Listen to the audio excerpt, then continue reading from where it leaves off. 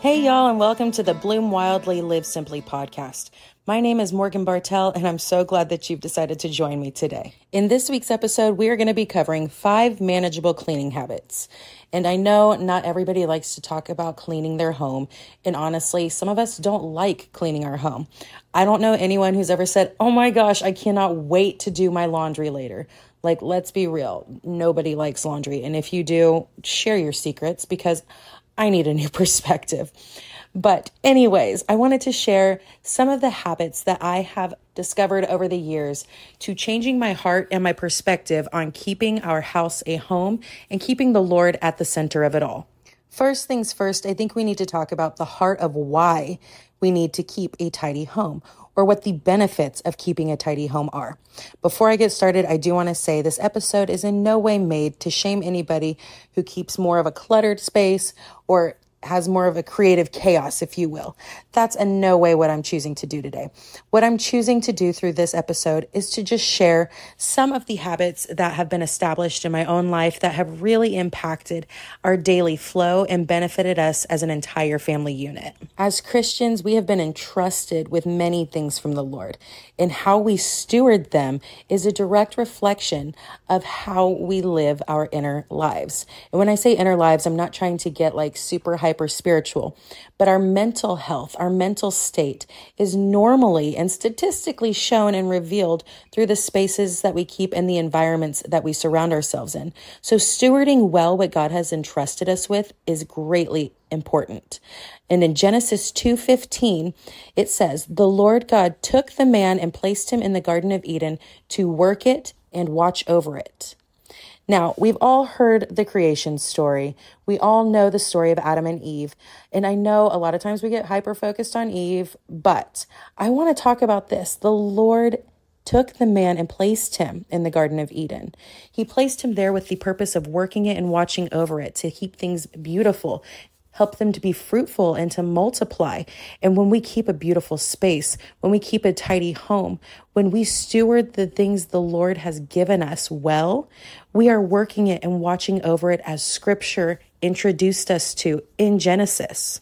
Now, any home that has littles in it, or children in general, or just life being lived in it, things are going to get messy. Things are going to be used. Things are going to be placed where they don't belong. And over time, if we're not keeping up on these things, it adds up, it builds up, and it becomes overwhelming. There's a quote that I found that I absolutely think is hilariously relatable. And it says, "This house is clean enough to be healthy and dirty enough to be happy." Keeping a clean home is keeping a healthy home, but we can't be so rigid about keeping things perfectly tidy that life cannot be lived in the spaces that we share with the ones that we love. Even Benjamin Franklin has been quoted as saying, "For every minute spent on organizing, an hour is earned."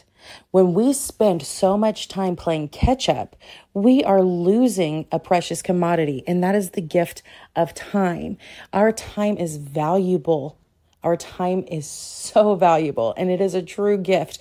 Every single minute we live, every single breath that we breathe is a moment we will never get back. And when we are so overwhelmed in taking care of things that could have been done by creating manageable habits, we are losing precious time. So let's go ahead and get into the 5 manageable cleaning habits that have really impacted my life. Some of these may work in your home and some of them may not, but I challenge you to just hear them out. Try them. If they work, keep them. If they don't keep them. Every home is unique. Every home's needs are different. And so we can't sit there and do a one-all fix-all kind of situation. But what we can do is we can glean from each other. We can be inspired from those around us to create habits that are going to work in our own homes. Number 1, do not buy or keep more than you need. We have all been a victim of the impulse buy. I am one of the worst. I will be at checkout. I will be at Home Goods. I will be at Target. And I'm like, oh, that's a great deal. Oh, that's so cute. I might find a place for that. And then it comes home with me, finds his space in a closet or a drawer, and never emerges. That is until a year and a half later when I am cleaning out an overly cluttered closet full of things that serve no purpose in my home. A specific area that this applies in my own home is in my own closet and in our utensil drawer within our kitchen. So my closet, I love to thrift. Thrifting is one of my love languages, and I absolutely love the thrill of the hunt and scoring a really good deal. But the issue with that is if it's not kept in check, then I'm running out of hangers and I'm going and purchasing more hangers for items that I may not actually wear, or that I tried wearing once and it didn't fit me well and I will never wear it again. But yet I keep it on the hanger. It just takes up space. It's a wasted hanger. And so instead of holding on to those things, I can donate them to someone who can use them. I can give them away to someone in need. There's no reason to hold on to things that don't have a purpose in your life. Over at the kitchen drawer, I will buy utensils. I will find fun kitchen gadgets. I love me some Amazon finds. But I don't need 3 different types of spatulas when I really only use one. I don't need 2 whisks when I use one. I don't need 3 sets of measuring cups because I'm not going to use 3 sets all at once. And if I am, I'm going to tell you this, I will have dirtied all of them. Then when it comes time to do the dishes, I am so not wanting to do it. But I have found, especially like if I'm baking something, if I have 1 set of measuring cups, as I'm going along, if I need to use the same measuring cup, I'll wash it as I'm going. And so I do not have as much to do at the end, which is so beneficial to being able to enjoy whatever I'm baking without having to clean things up beforehand. Number 2 is quite possibly the easiest one to implement in any household. Number 2, put things away as soon as you are finished using them. I used to be so bad about just throwing it on our dining table and I'll get to it later, putting it on my desk and I'll put it away later. You know what happened? Later never came. Things just kept piling up and kept piling up. It takes 30 seconds to 2 minutes to put things back where you got them. It takes less than 5 minutes to put items from a project back in their organized spots. Then the next time that you need them, you're not hunting all over your house for an item that was put somewhere that it does not belong. Give this habit 1 week. Try it for 1 week. Every time you get done with something, just put it back where it goes. Every time you get done cooking or using something in your kitchen, clean it up real fast and put it away.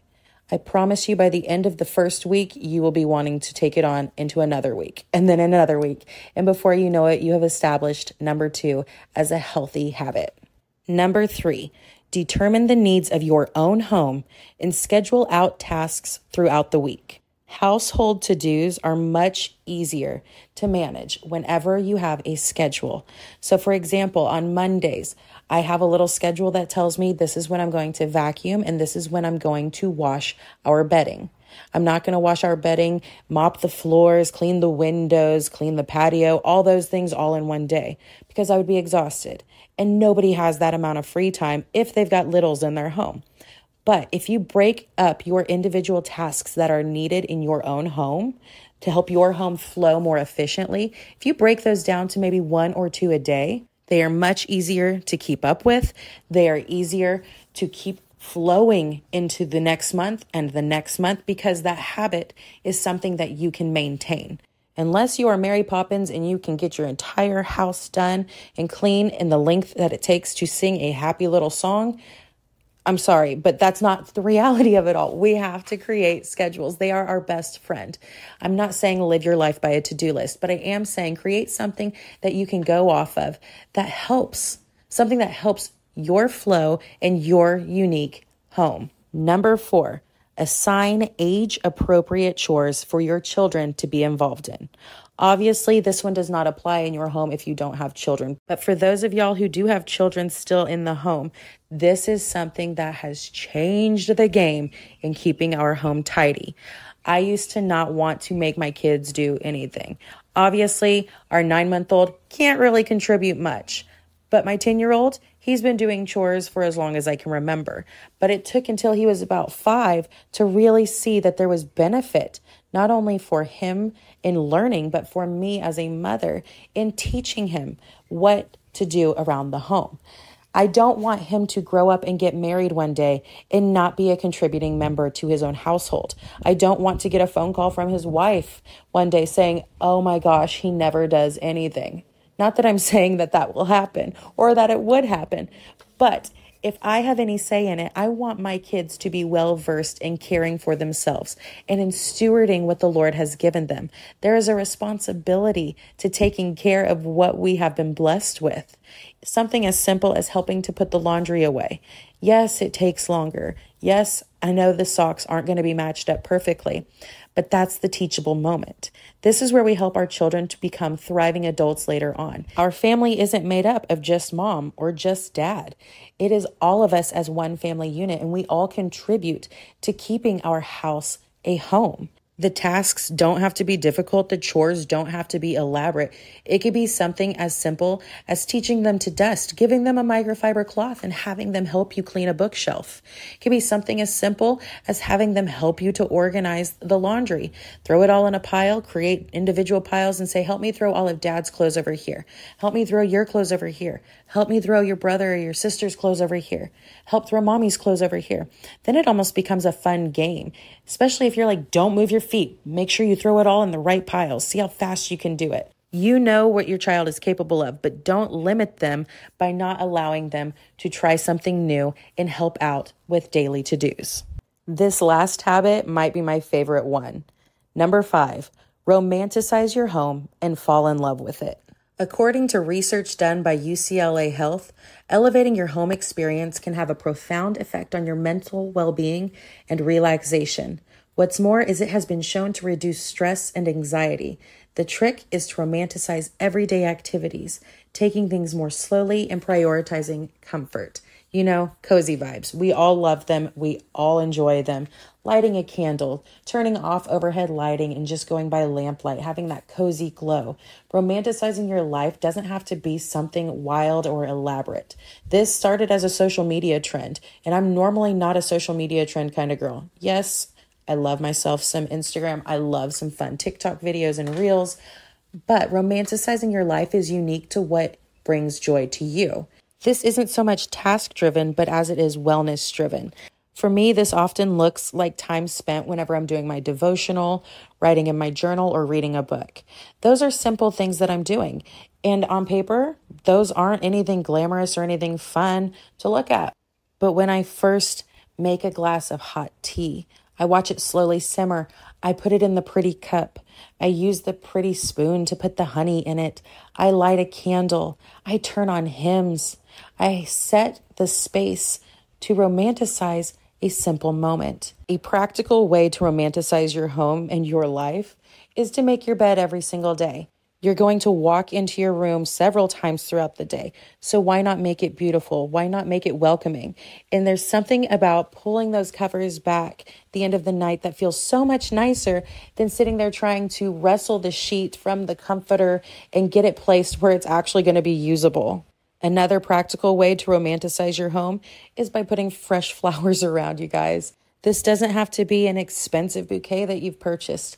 It could be something small like a little bouquet you pick up at the grocery store, or fresh flowers from around your house in your own garden, or wildflowers, something that has life in it. Romanticizing your home is, again, not a one-all fit-all kind of situation. It's simply slowing down and enjoying the simple things in your life and making things in your home something that you enjoy and that you love.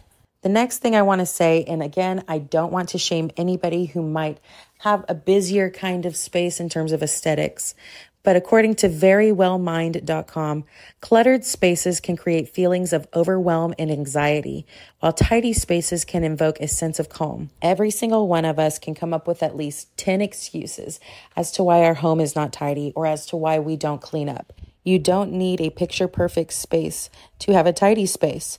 It doesn't have to be full of the most expensive items or the fanciest decor. It's practical, purposeful, and in fact becomes beautiful because it's serving your household well. John MacArthur said, "All Christians are but God's stewards.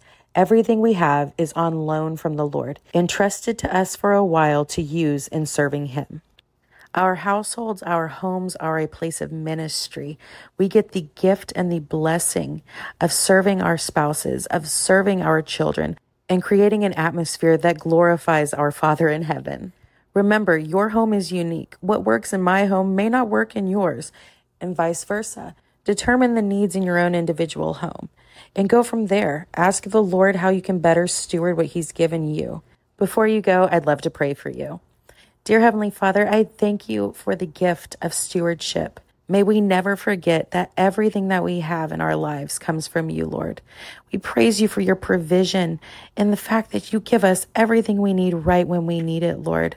Just ask that you would inspire us and equip us to better take care of what you've given us, to use it with hospitality in mind, to have a home that's ready and able to open its doors and welcome whoever in. God, I thank you that our homes can be a place of ministry. Thank you, God, for the opportunities that we are given every single day within our home. I ask that all of our homes would glorify you in the most beautiful of ways. It's in your name we pray. Amen. Thank you so much for listening to the Bloom Wildly, Live Simply podcast. I can't wait to chat with you guys next time.